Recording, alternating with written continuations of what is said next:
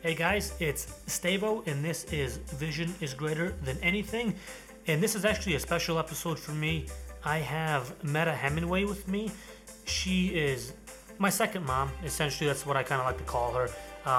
The reason I say that is ever since the day her and her family moved into my neighborhood when I was about 7, I have been best friends with her son. Meta and her family have taken me in like their own. I mean, we've done everything together since I was, again, 7 years old. Whether it's vacations or family trips, they included me in everything. So they really treat me like I'm their own. Meta's been amazing to me. Again, she's been like a second mom. She's been someone to go to, someone that's always been there for me. She's been a mentor in a lot of ways. She's had a lot that she's gone through and made it through all of it. She has a husband actually that, had cancer and is still fighting it to this day.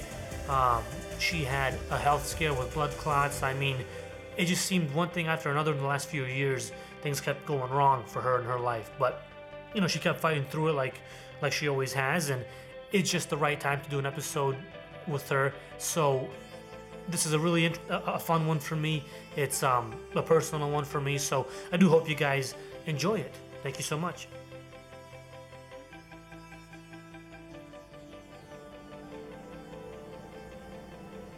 All right, Meta, thanks a lot for doing this. Thanks for having me. For all those that don't know, you've been sort of my mom since I've been I was maybe 7 or 8 years old when we first met, and so we've been a family ever since then. I mean, the first day that I met you and your family, it was when you guys were moving into the house near mine, and I just came out one day to ask if I can help you guys move, and it was kind of like history after that. And so I just think it's one of those crazy stories, and I think about it often, where, since day one, we've been very, very close, and you've always invited me to everything we've ever done, whether it's visiting other family members or trips or traveling and stuff like that. I was always included, and I lost my mom when I was in high school, and so after that, I think we became even tighter once that happened, because I think, obviously, as we got older, we were able to have more adult conversations and whatnot, and that kind of helped us grow, I think. So, I mean, very long story short, for the people that don't know, we've known each other for a long time. We've been family for a long time. So I think it's important to get that out of the way. And I've been working on this vision thing for quite a while now. Yes. You've seen the ins and outs of it a little bit here and there, and we talked a while back about actually doing an episode, and I think now seems to make a lot of sense to do it. And so you watched it for a while, you kind of know how it goes. And so right off the bat, what I want to know is, what's your vision? My vision is to be whoever I am, wherever I am, and if I lack the strength wherever I am, that I have the courage to ask for help. Mm-hmm. That's my vision. Why is that so important to you? Because I have had a history of thinking that I could just take on the world and just solve all the problems for all the people.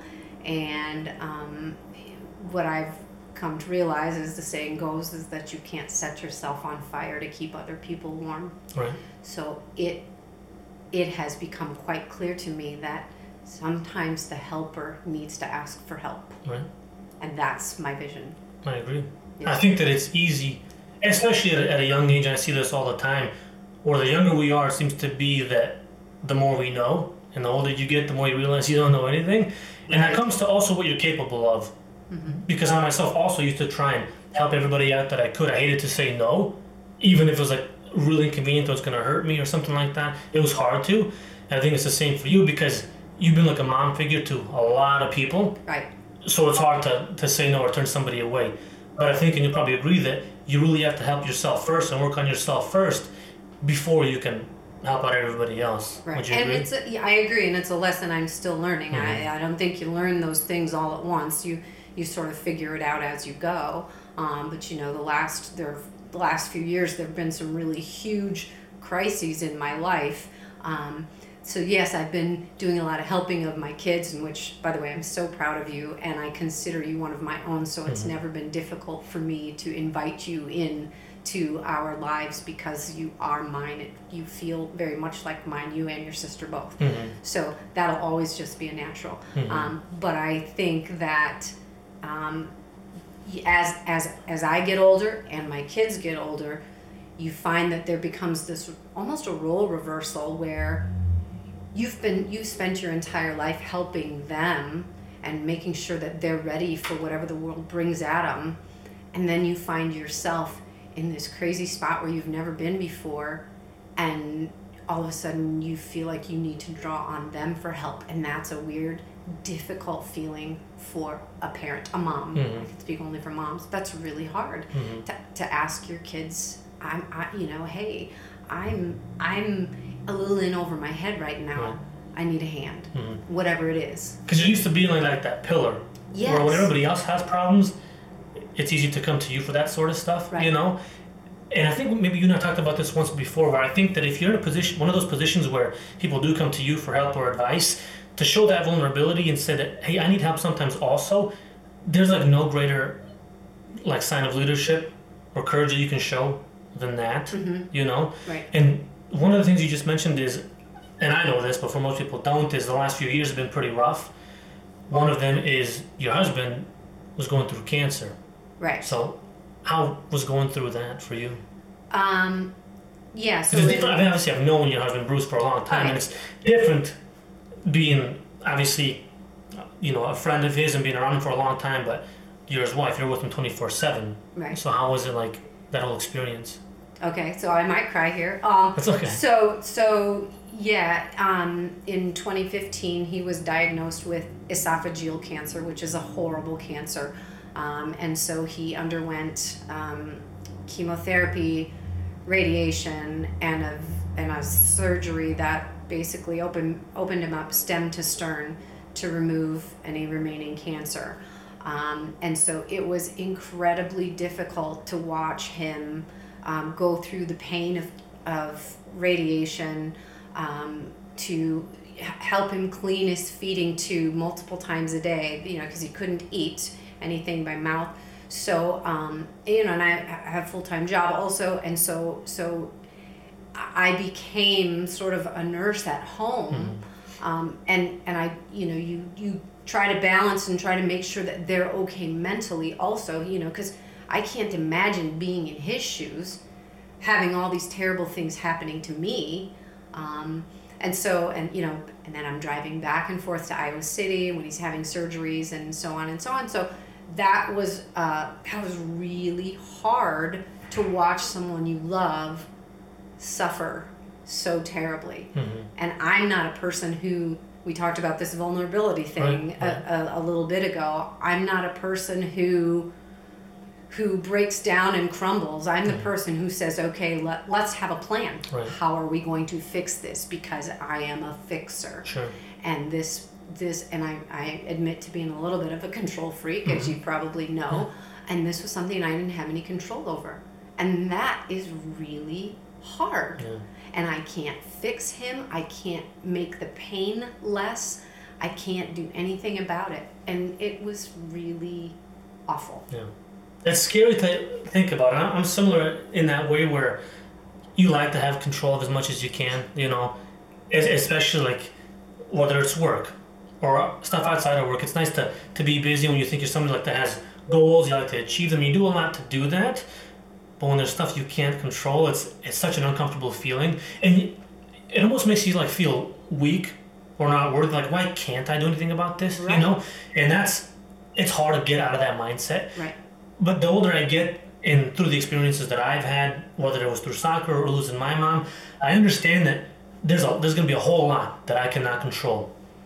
The more time I spend thinking about that stuff, the more I'm going to hurt myself, and the more uncomfortable it gets. If I can find a way to focus on the stuff that I still can control, like even like amidst all the chaos, it makes me feel a little bit better, knowing that I can do my part, but then understanding that you just can't fix it all. And sometimes you like to think that you can, but you can't. No. No. It's tough. That has been a hard lesson for me because, the hits have just kept coming. Yeah. And so, yeah, I mean, and I think it's particularly hard when you realize you have no control over something that is really hurting someone you love. Yeah. That's just, you feel unmoored. You feel useless in it. And even though, your head knows you're not, your head knows you're doing the best you can, but we tell ourselves stories about, I should be able to do this. I should be able to make him feel better. I should be able to, I don't know, call a doctor and find more different medication.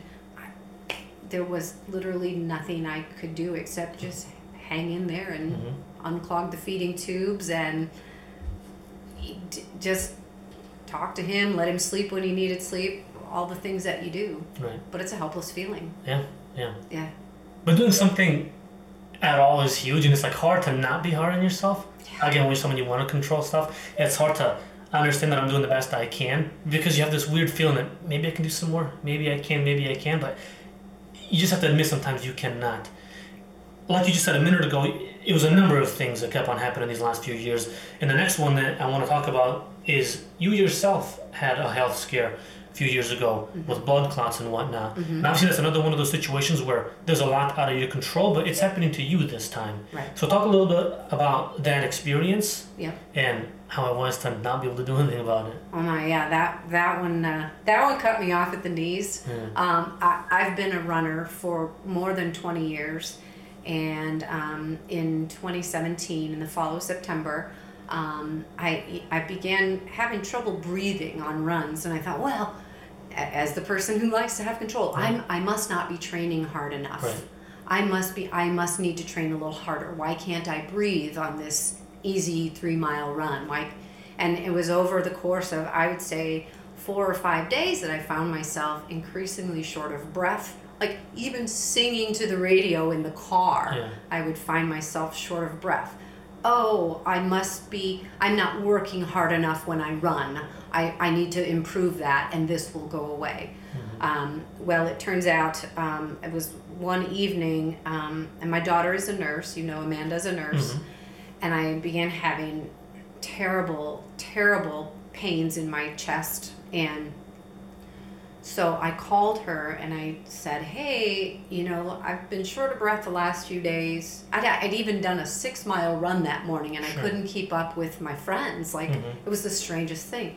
So I called my daughter and I was like, I've been short of breath and my chest really, really hurts. And she sort of panicked and, Mom! And so she came and got me, and she took me to the emergency room, and they did scans right away, and they discovered that I had large blood clots in both of my lungs. And I was a least likely candidate for such a thing. I've always been very healthy, very fit. They did all kinds of genetic testing to see if there was a reason why, and I'm someone who needs to know why. I need to know why this happened, and the truth is no one knows.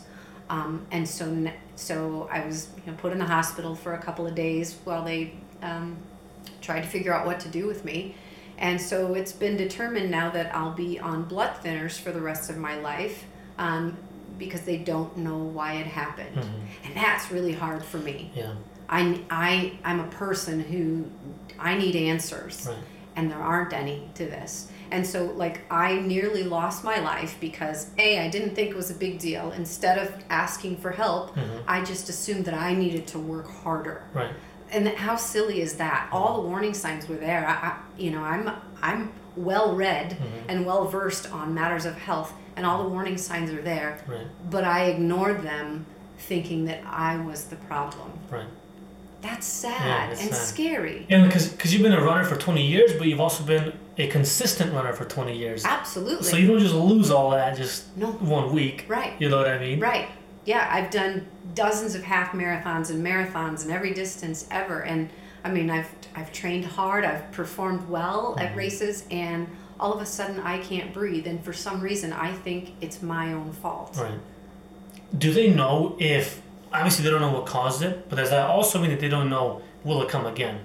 Or do they have an idea of how you can prevent it going forward? The prevention going forward is being on blood thinners for the rest of my life. Okay. And so there are some dangers that come with being on blood thinners. You bruise very easily. If you fall down and hit your head, you could stroke out, you could bleed out.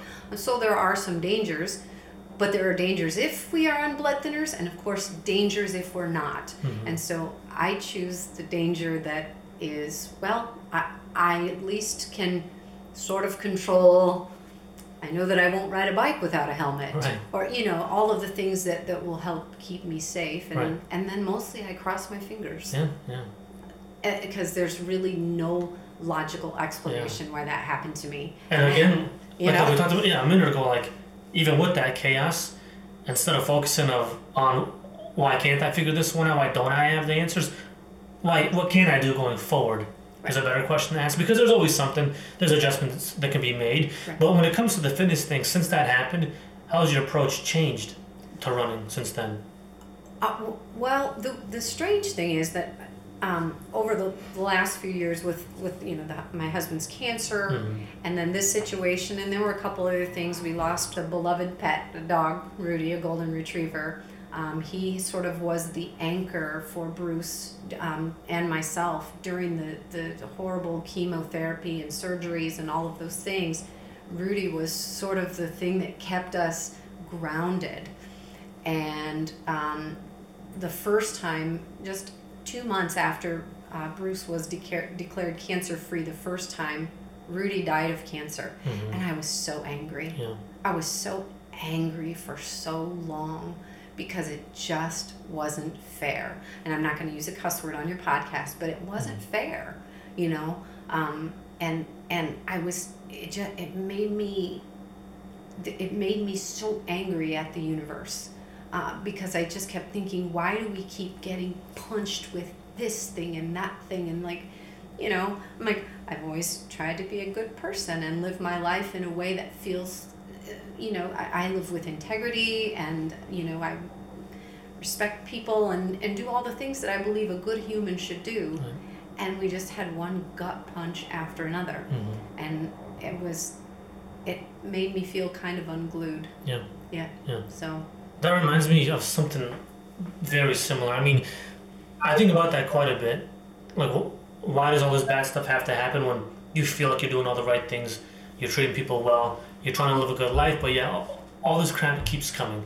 And it's hard to make sense of why.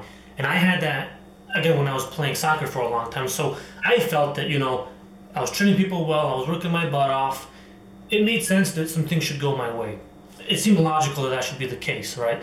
And when it wasn't time and time again, I started to understand for myself that, damn, nobody owes me anything, and the world doesn't owe me anything either. So I have to stop expecting that stuff, because, again, I don't think you're wrong to expect that, hey, if I treat people well and I'm a good person, something good should come my way. I don't think there's anything wrong with that. Right. But if you do that and then you end up getting hurt, you will become resentful. Right. Just like you mentioned that you did a minute ago. Right. I started to do that with soccer. I started to blame soccer, like I've mentioned before on the podcast, for all my problems when things weren't going well. It made no sense, mm-hmm. And my mind shifted to, damn, nobody owes me nothing. The world owes me nothing, so what can I do about it? Well, there's things that I can control. Right. And if I just focus on those, then maybe, just maybe, something good might come my way. So I stopped thinking all in the lines of deserving. I don't deserve stuff just because I treat people well or just because of this. I think that I should treat people well anyways, because, if you treat somebody poorly, it's a guarantee they'll treat you poorly back. But if you treat them with kindness, there's a good chance that they also will do the same. But you shouldn't expect it. Same with when it came to pursuing soccer. I thought, well, if I just keep doing all these right things, something's got to come. I let go of that and realized that I'm just going to try hard anyways, because it just means so much to me, and then maybe, just maybe, something might come my way. So to let go of those expectations is like the hardest thing in the world. Yeah. One of the big ones is like, this is one I hear a lot, is that because I'm a human being, I deserve happiness. I don't believe that whatsoever. I believe that like happiness is something you earn, because you got to do something about it. You don't just sit home and then happiness just comes through the door. Something's got to be done. You don't just go around and treat people like shit or do terrible things and just because you're a human, good things should come. I don't think it works that way. I think in a scenario like that, it's hard to not be bitter. When all these things keep going on, and I was there, And Right. now my mindset is, well, if I'm going to be happy, I'm going to try to control the things that I can. Treating people with kindness and not expecting anything in return. So like when I speak to you or somebody else, I never expect them to be super nice to me back. But that's what makes you a good human. Right. And I think that being a good human has its own merit. Yeah. If you don't expect anything in return, just be a good human anyway. Right. To do anything else makes you a jackass. Right. Right. Be kind to people. Yeah. Because it'll make you feel good at the end of the day if you do that. Like if you treat people well for just the sake of it, like it makes me feel really good. If, again, I'm doing my part, not expecting anything else in return anymore, but just feels right to do my part, whether it comes to how you treat people or doing things in your life, whether it's how you approach work or activities and whatnot, your relationships. If you just try your best and do the stuff that makes you happy, I think that's the only way you win. Right. Right. And it's interesting because, we talked about running, and that was one of the things for so long it was my thing. It was the thing that made me happy. It was the thing that was all mine. Mm-hmm. And, there was nothing anybody could take from me. It felt like freedom. And then as these things began to happen in my life, these terrible things, I started to lose my love for that too. Mm-hmm. And you and I talked about that a few times. We talked about that, and I shed some tears about it because losing my desire and my love to run felt like losing my best friend. Yeah.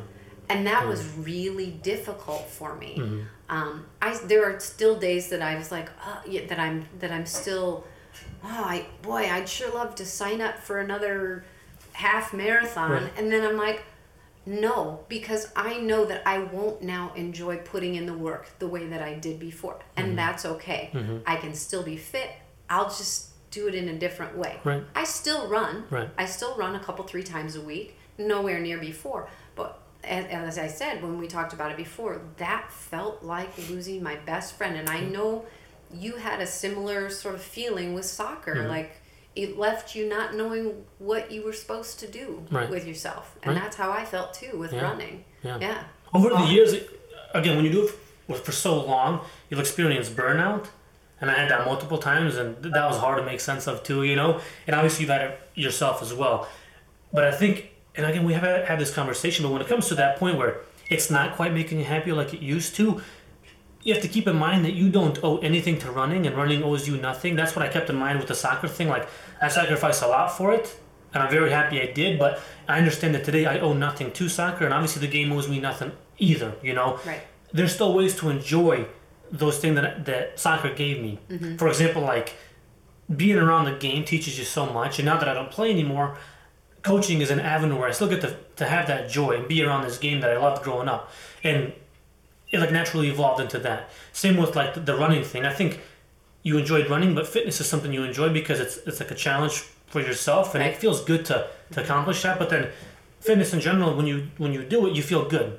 You feel good physically, but then you feel good about yourself. And so it's evolved for you. Mm-hmm. You still probably work out as often as you did before, but it's different now. It's different, right? It's different. What are you doing nowadays that you're not running anymore as much, or are you still? I'm still running. Okay. And I run with the wonderful group of women. We call ourselves the Princess Warriors, and they're some of my best friends in the world. I love them so dearly. Mm-hmm. So I'm still running a couple, 3 days a week, but I'm going to the gym. I'm lifting. I play pickleball with you and some of the other kids, and I've got a friend, Megan, who we play pickleball. And so I'm doing a lot of things. I think I'm playing more than I did before. Before it was, I had a goal. I'm going to make this plan. Here's this race date, and now I need 16 weeks to prepare. And so here's the plan I'm going to put out. Right. Now I don't have a plan, but that's okay. Sure. It feels okay. And I think for me, the running thing, I got kind of bitter about it after the whole, the blood clots in my lungs. I got really bitter because when I was a runner and I was performing well and running well, I felt like a superhero. Mm-hmm. And then this thing happened and yanked off my cape. Yep. And I was like, well, so I did all this for nothing, which wasn't true. Right. But that was the story I was telling myself. Sure. And so then I was like, well, this isn't that fun anymore, then just never mind. But I was sad about that also. So I became resentful and sad and all the things. And that's because again, as somebody who likes to control stuff, you want to make sense of things. And so when it comes to something for yourself, it's easy to jump to something negative right away. Yeah. Right? All these years I was running and all this stuff, and what was the point now? Mm-hmm. That's an easy thing to do.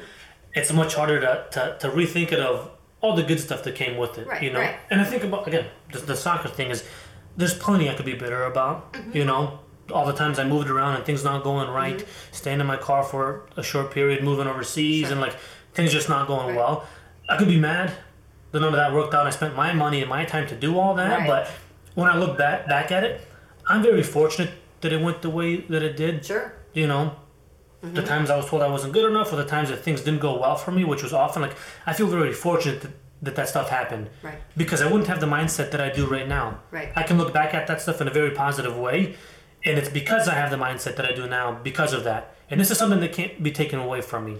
And that's funny that you say that, because now when I think about how absurd it was for me, and it kind of, I mean, now that things are fine, it makes me laugh a little to feel like, how absurd was it for me? I'm all of a sudden unable to breathe when I'm running. Right. And instead of thinking, oh man, something must be seriously wrong with me, I think, what are you doing? You're not working hard enough. How absurd is that? To blame myself, and literally I'm dying in that moment and I don't know it. And so instead of reaching out saying something might really be wrong, I should probably ask for help, I blamed myself for not training hard enough or being something, and literally it was killing me. Yeah. And that is absurd. And and I can joke about it now, but when you think about how silly was that, me almost dying because I was stubborn and thought, well, it's me. It's just me, and I'm not doing the right things. Right. Oh, not true. And I could have died because of that silliness. Yeah. Yeah.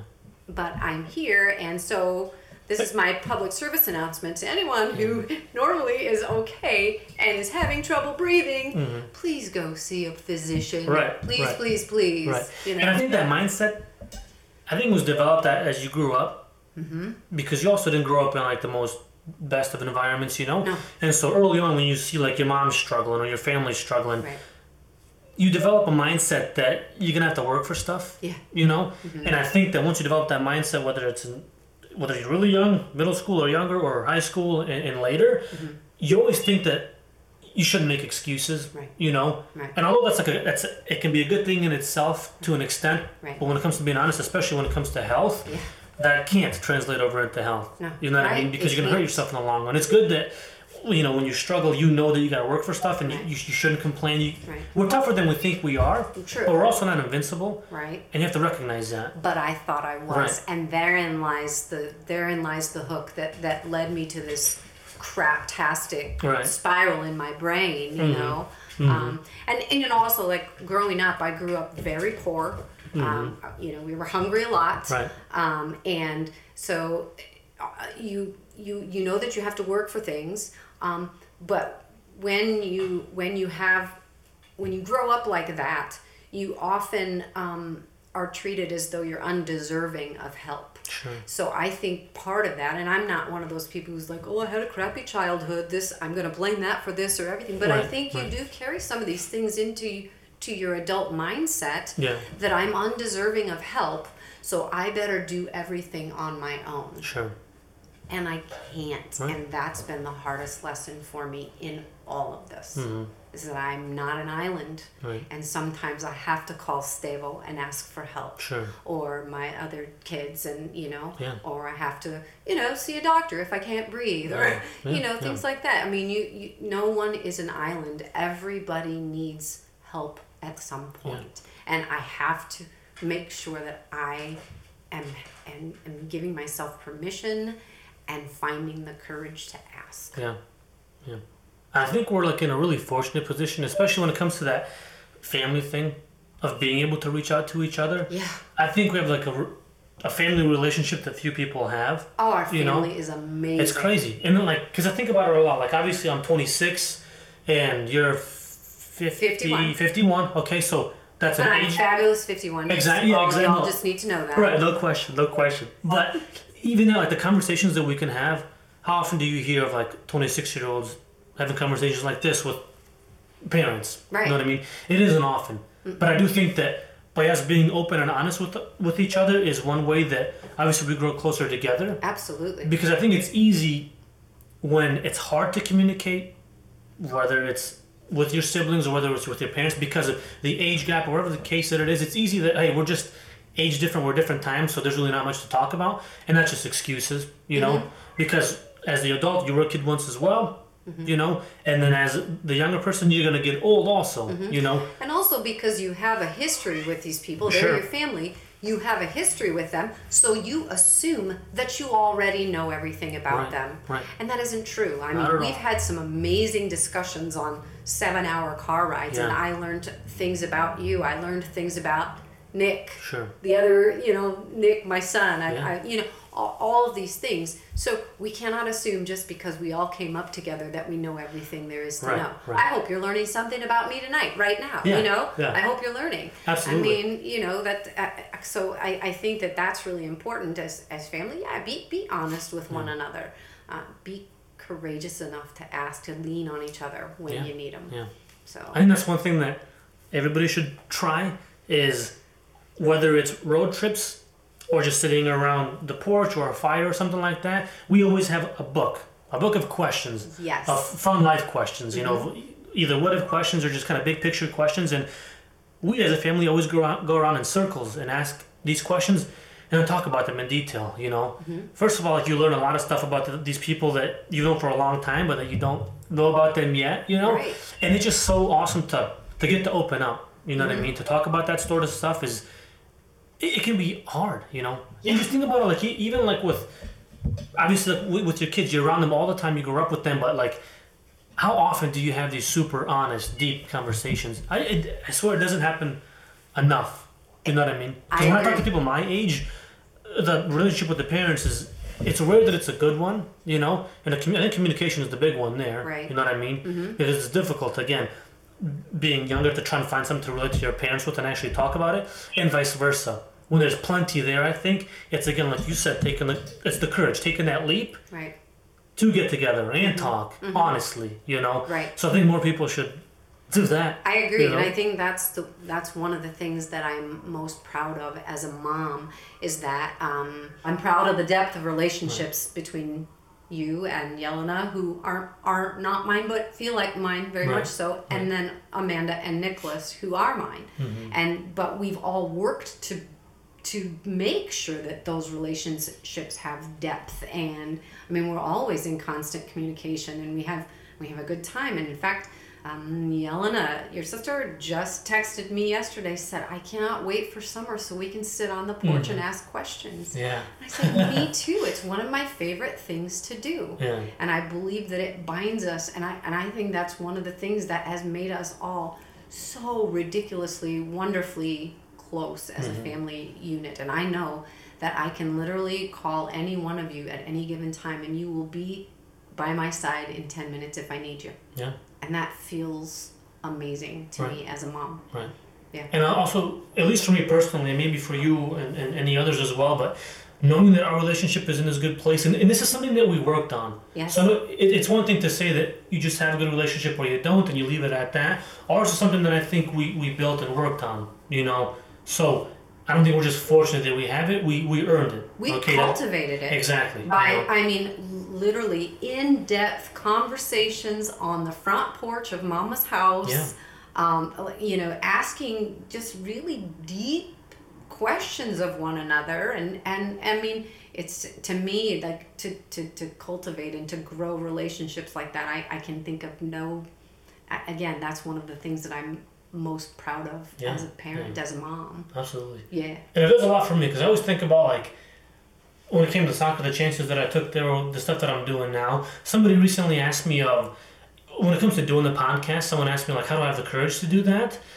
And for me, there's lots of reasons, but one of the big ones is, again, I always think about, like, worst case scenario when it comes to, like, when I make my decisions, and especially with stuff that makes me uncomfortable or that's new to me.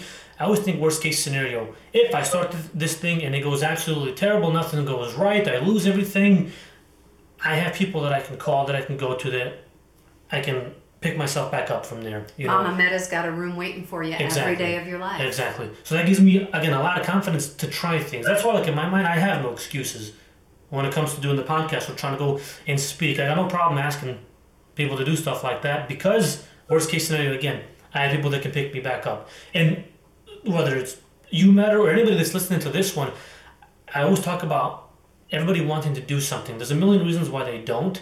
I think one good reason to do it is, first of all, if you don't have good people in your life that you can go to, develop those relationships. A lot of that is on you. Whether it's a family member or just a friend, develop a good relationship with them. Get a good circle. Correct. A small one like we always talk about, but like a tight one. Because if you have that, you should have the courage to try stuff. Right. They should support you. And at the end of the day, if you have people there for you, that if everything goes to hell, they will pick you back up. You have no excuses. That's correct. And one of the things I love to say is, if you weren't born into the family you wanted, then create it. That's right. Create the family you want. That's right. And I feel I've done a pretty good job. I mean, sitting across from you, and you're doing all these wonderful things, and I'm so proud of your drive and your passion, and that you want to help. And honestly, I was thinking, we talked before we even started. I was like, what will anybody want to hear from me for the next hour? What will I have to offer anybody?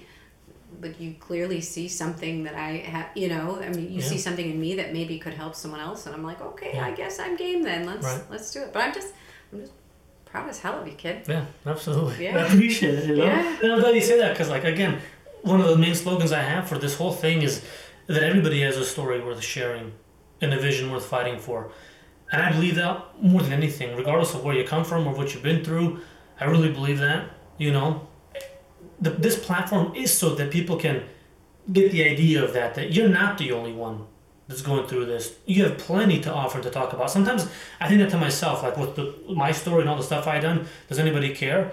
And then what I started to realize is, whether it's my day-to-day interactions through work or just out and about or through coaching, every time I have a conversation with somebody, it just sparks something in them that, I'll put it this way, I can tell they haven't had a conversation like that before. Right.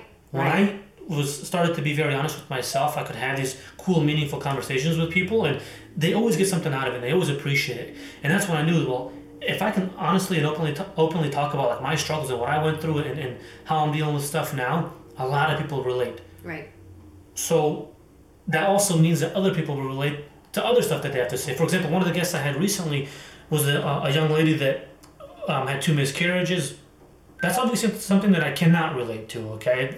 I just can't. Right. A lot of people can. Right. So it's always worth sharing stuff like that. For example, I haven't been with an individual for a long part of my life, and then they got cancer. I haven't had a major health scare, but a lot of people have. I guarantee you right now there will be a woman listening to this podcast at some point whose husband is struggling with cancer and in treatment, and she's trying to figure out how to keep the whole world together at the same time. And so I guess the bottom line is you can't. Right. You can't. You just can do your best in the moment and hope it's enough. Yeah. And when it isn't, ask for help. Right. That's the lesson I'm still learning. Right. I'm still learning. I'm 51 and I'm still learning a whole bunch of stuff. And I do that stuff all the time now, but I'm in a place where I feel super confident about it. I'm not worried to ask for help because I don't take myself too seriously. I used to for a long time, especially when I was pursuing soccer, because I thought I could do all this stuff. You know what I mean? Remember, yeah. But again, I'm just human also. And so now I'm doing stuff. I'm in a realm of doing a lot of stuff that's new to me. There's stuff that I'm good at and I enjoy, but there's a heck of a lot more that I'm not very good at. And instead of pouting or just, getting mad because things aren't going well and I'm trying, I could ask for help. Right. And so now I got zero problems doing that, because there's a lot I can offer. There's some stuff I need help with. When it came to editing, I had people to ask to help me with that. When it came to what mic do I use, I had somebody to ask for that. When it comes to how to use social media and Facebook, I asked people for that.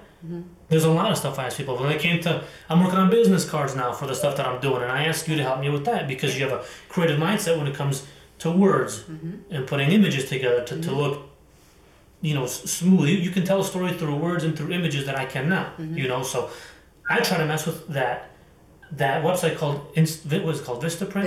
Vistaprint to make business cards, and I'm sure a lot of people have used that stuff or are looking to make business cards. And what's nice is that it has so many tools on there. Sure. It's fantastic, but that's something that's so overwhelming to me, and I don't want to sit there and struggle for months trying to come up with this perfect card. Sure. I'd rather ask somebody that knows what they're doing. Right.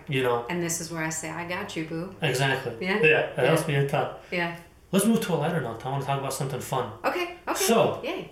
obviously you've had lots of pets throughout your life. Mm-hmm. So if I had kittens when I was younger, or cats when I was younger, one dog, but just very recently, I got myself a cat. Okay, so I adopted a cat very recently, and it was kind of out of nowhere. In fact, you had a lot to do with it. I did. Because we talked a lot about, I want to get one sometime soon, that'd be great, you know. Oh, yeah. And then you sent me a message on Facebook from the Humane Society of a picture with this cat that you thought I'd like. Yes. He said it looked like a lion. I was like, okay, let me have a look. And so you sent it to me, and I looked at it, and I thought, wow, that's a pretty cool cat, you know. And it did look like a lion because I had the big mane, and the colors were really nice. Because it's a Maine Coon. Maine Coon, exactly, yep. And so I was like, that's a cool cat, that's nice. And I said, do you know if it's still there? And he said, probably. So he said, just call them. So I thought, well, they open in half an hour, I'll just call them, we'll see if they have it, right? And so I was thinking, you know, I'm bored, it's close by, why don't I just swing by since it's almost 10? So I just swung by, and I said, let me have a look at this cat to see if it's still there, and sure enough it was, you know, and I didn't realize what shape it was in. I think you mentioned that it was like a foster cat, but I didn't know what it would look like, you know, so I got there, and very nice cat, but in really awful shape. Right. It had like a really bad hurt paw from something. It had a respiratory problem, a bad cold for cats, you know. Then it also had really bad matting. It was terrible. So I have no idea. Because it's a long-haired cat. Long-haired cat. Very matted. So it must have been outside for some time, but I don't know how long, you know. And so, you know, it was funny. They were asking me, it's like all these adoption questions and whatnot. And I thought, well, can I just come back another day to pick it up? I gotta go to work. And with foster cats, you can't do that. You can't have them on holds. And they're like, this another couple here to see it also. So I'm like, oh man, I'm in a tough spot. What do? I'm here now. So I just thought, whatever, I'll just do it. Take the so cat. I just signed the paperwork. I took the cat right then and there, you know. And so it's been great ever since. And I'm somebody that's like, you know, I work full time. I go to Iowa City to coach soccer. For those that don't know, I do that a little bit as well. And then I do the podcast. So I try to stay busy. And I thought that there's no way I'm going to be able to incorporate like a cat into this also because he's going to be at home all day. How am I going to do this, you know? But the point of all this is that, you know, now it's having a pet, like you mentioned earlier, you form this weird bond. You do. Where it's almost like a family member. It is. You know, that helps you get through those tough times. I mean, I had a dog when I was younger. When my mom passed away, like that was it helped a ton. Absolutely. It just kept your mind off of things, you know, kind of like your situation with your dog and then your husband with the cancer. But nowadays, it's like whenever I come home, there's something to look forward to regardless of how the day went. And it's just absolutely nuts. So I just want to ask, like for you, obviously you're a big dog person, a golden retriever specifically, you know. Yeah.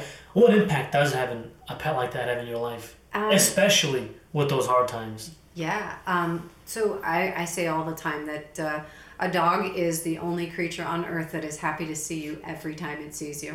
That you can't even say that about your people, your spouses, your kids, you know. Yeah. But I think that you know, animals, they need you, and everybody needs to be needed, but they need you on a different kind of level. They provide you a companionship that is unconditional, and really all they require is your companionship and some food in the dish a couple times a day. Let them out to go potty. But the truth is, they ground you. They make you less selfish because they depend on you for everything. Like we're sitting here right now, and I see this beautiful kitty cat under the table. He could be anywhere in this house right now, but he's choosing here with you and me. Yeah.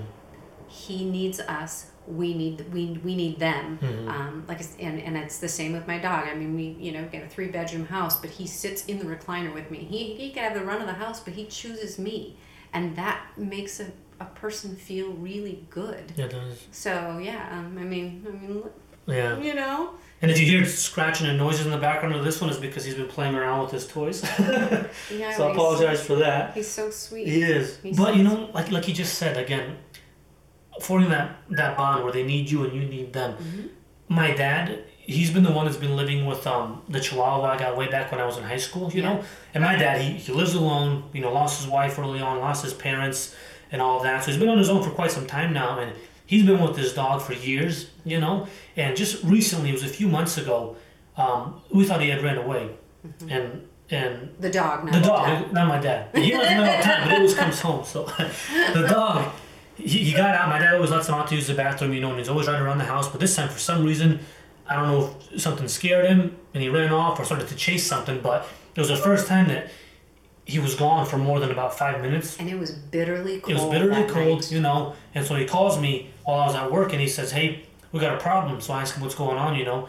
And he says that, you know, the dog got out and I can't find him. I was like, "What do you mean you can't find him?" You know. And so he came and picked me up from work. We went home and started looking around all over the house, and that's when I called you and then Nick. And then we started to roam around. My whole family yep. came out to look for the dog. Yep. Because that's what we do. Yeah. And so we went from neighborhood to neighborhood, like blocks from within us, you know, because he had to be around there somewhere, and we just couldn't find him, you know. And while I was in the car with my dad, and this you know, ties back to again that bond you have with the pet, you know, I was almost like upset with my dad, like, why do you let him out? How can you let him lose him like that, you know? And because obviously he saw I was like struggling and I was upset with it, you know. And he said, you know, Stavo, at the end of the day, like, yes, like, you love this dog, but I'm the one that's with him every single day. He sleeps with me every single day, right. You know. And like when I heard him say that, like, you know, my dad can be like he's a tough guy, a cold person sometimes, you know what I mean? But like, he's been through his stuff, so like it almost seems like nothing ever bothers him, you know. And when like he said that to me like that, really just opened my eyes up to the impact that a pet can have. You know what I mean? Obviously, I felt that while I was younger when I lost my mom. I didn't think it would make a difference to him, especially like in the line of work that he's in. He's been a butcher his entire life since he's 14, you know? Right. And so that requires, obviously, like, slaughtering animals in humane ways how he does it. But to form that bond with, like, a pet, I never thought, like, I could see him have that, you know? And we had that conversation that day, it just... And when he knew he was missing, I think you maybe didn't realize the depth of loss your dad was feeling in that moment, because he doesn't maybe demonstrate it so openly. Right. But when he said that, you knew right away he was reeling for the fact that this little guy was gone out in the cold in the middle of the night, and nobody knew how to find him. So luckily he came back. Rocky did. He did. You know, it was funny. We were, again, searching around the streets. We couldn't find him. And so I think you or Nick posted something on Facebook that if you've seen this little guy or something, you know. And this is like almost mean to say, I think, about this. But at the end of that night, like when we kind of called it off and said, hey, let's just hope that maybe somebody finds him and returns him the next day. In my mind, since, again, I don't live there, but I did grow up with this dog. At the end of that night, or before we found him, I'll put it that way. Before we found him and we all went home, in my mind, I accepted that was it. I probably won't see him again. You know, I just accepted that. I don't know why. Because I'm someone that, like, tries to be realistic, you know? So I didn't want to be like, oh, for sure, he'll come back tomorrow. Someone's going to find him. So in my mind, I just accepted that was it, you know? And whether that's wrong or right, I don't know. It's just a weird feeling, you know? I get it, but I think I get that you are realistic, but realism needs to leave a little room for optimism.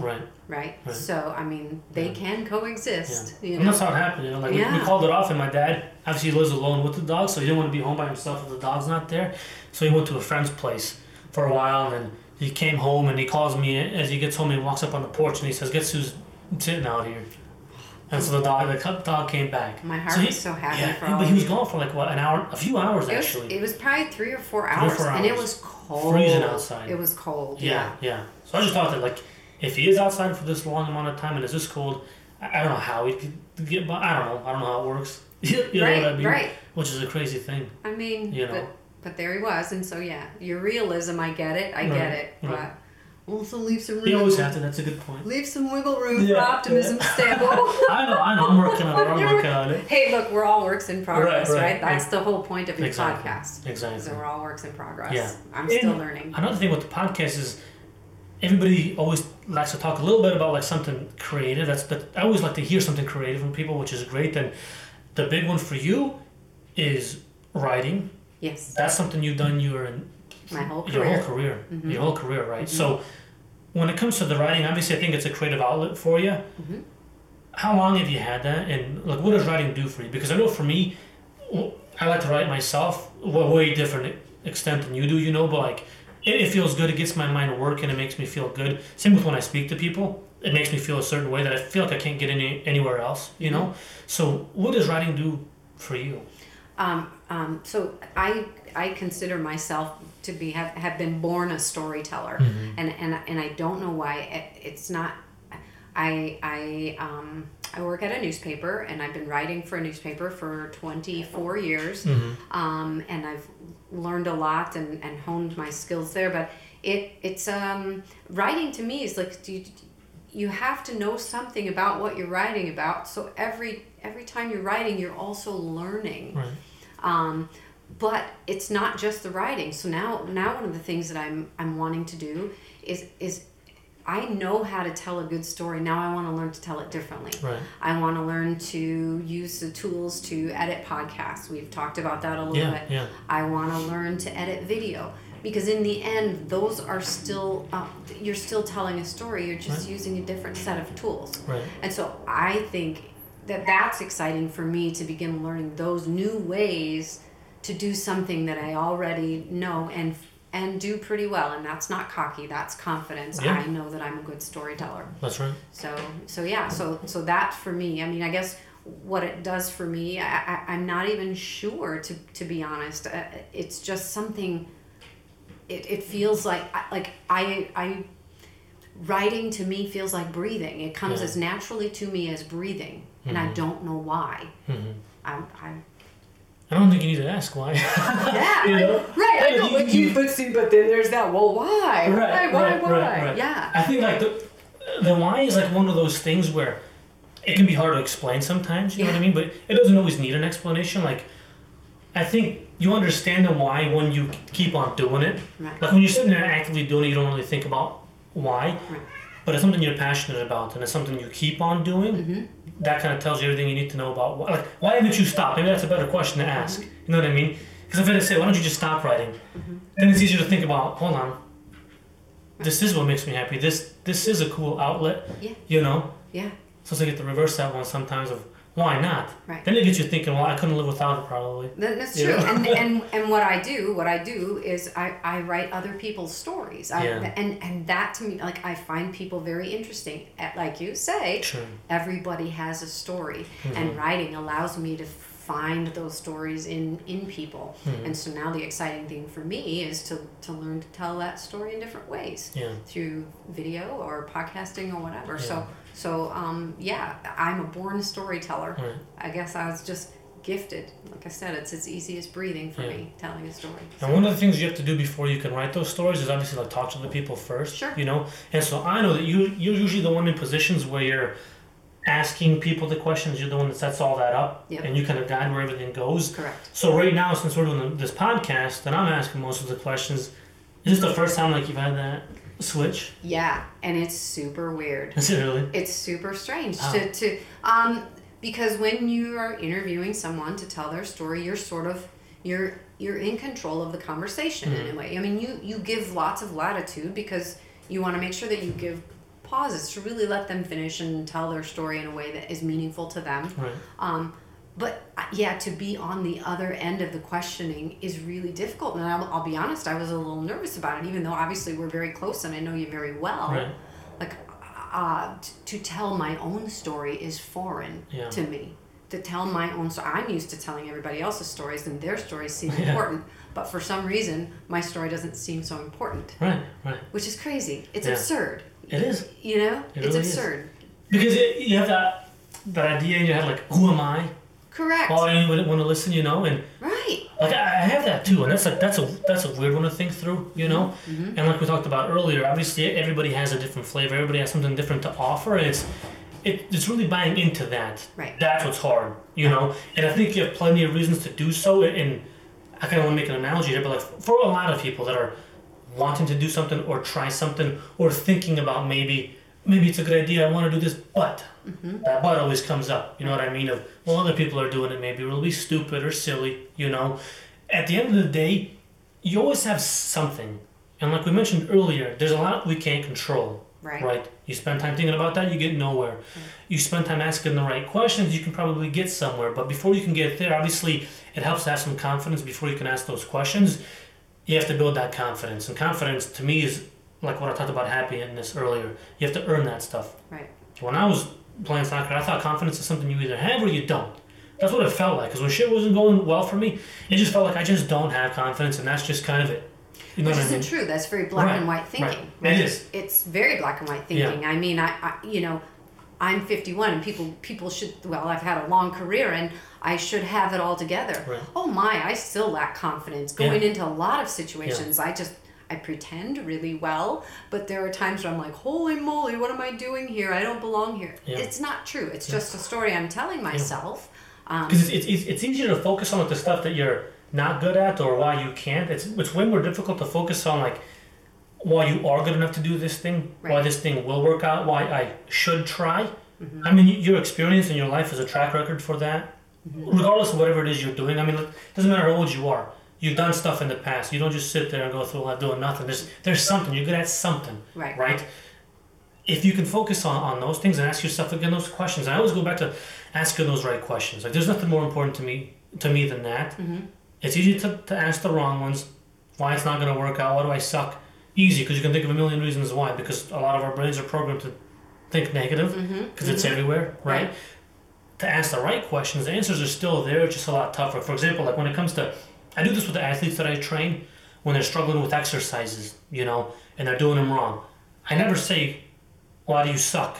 That wouldn't go over well. Wouldn't go over very well, would it? Right. That's not something you want to think about or put into your head. Obviously, none of us are perfect. There's a reason we train in the first place, and that's to improve, right?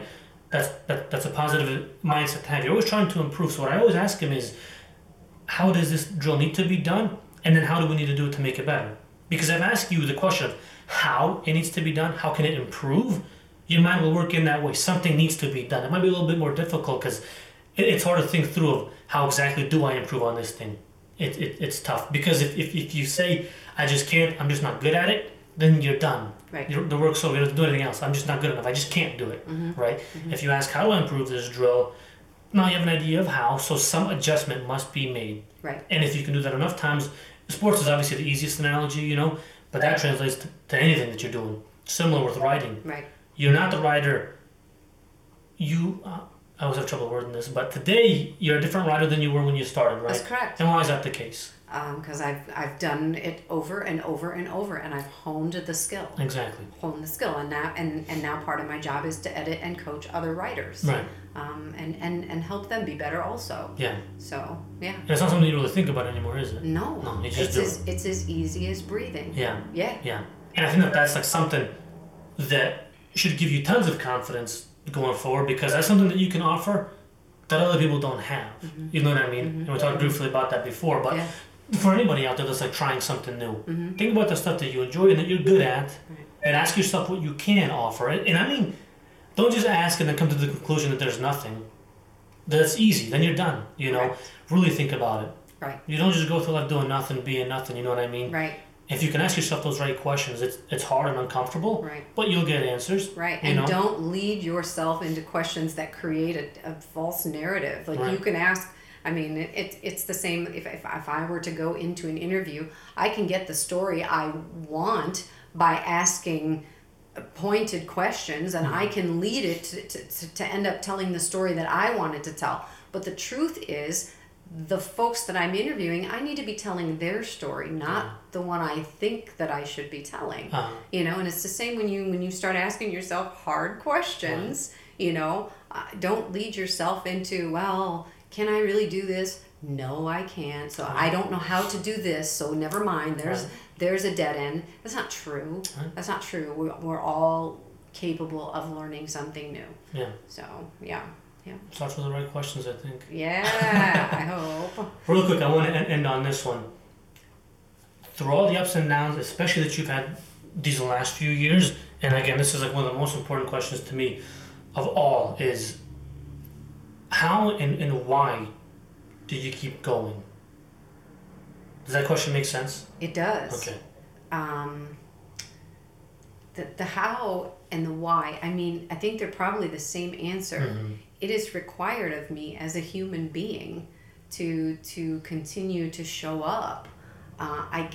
What gets better if I give up? Nothing moves forward. You know, cancer is still in our lives. My husband still is in chemotherapy. But if I had given up and said, well, I can't help, I can't do anything, I mean, it still doesn't change his situation. It doesn't change our situation. So, I mean, I'll use a running analogy. 1 foot in front of the other eventually gets you a mile down the road. That's right. So, I mean, as a human, you have choices. I mean, it didn't even cross my mind to not keep going. I just maybe had to find a different way to do it that would maybe make it feel not so terrible. Right. And part of that was beginning to ask for help and leaning hard on my adult children who are amazing human beings. Mm-hmm. Yeah. That's great. And we'll end it there. I think we can come full circle because one of the very first things we talked about is that stuff that's not in our control and how awful that can be. And now you're like in an amazing place where you're only thinking about the stuff you can't control. And that's making you feel a whole lot better. A whole lot better. I mean, look, I'm still a control freak. I still like. But I can use it in a positive way, right? Right. I mean, I still like my living room exactly how I like it. It's a small thing, so that's a thing I can control. The throw pillow will go where it needs to go. Absolutely. But there are just bigger things in life that I can't control, and will they bother me at first? Sure, but I'll end up. I mean, I don't have a choice but to keep moving forward. I have choices, but Jesus, they sound terrible. It's not a choice I would ever even entertain. Right. So yeah, I have a breadth and wealth of human beings in my life who need me, and I need them too. Mm-hmm. So. Amen. Yeah, right. Well, ended on that one. That's good stuff. Beth, thanks so much for doing this. You're welcome. Thanks for having me. Thanks for thinking that I had something to say. Absolutely. This is great. Everybody does. Everybody has a story worth sharing and a vision worth fighting for. That is true. Thank you. You're welcome. Thank you so much for taking the time to listen to this episode. I hope you enjoyed it. Again, I am Stavo, and this is Vision is Greater Than Anything. Until next time.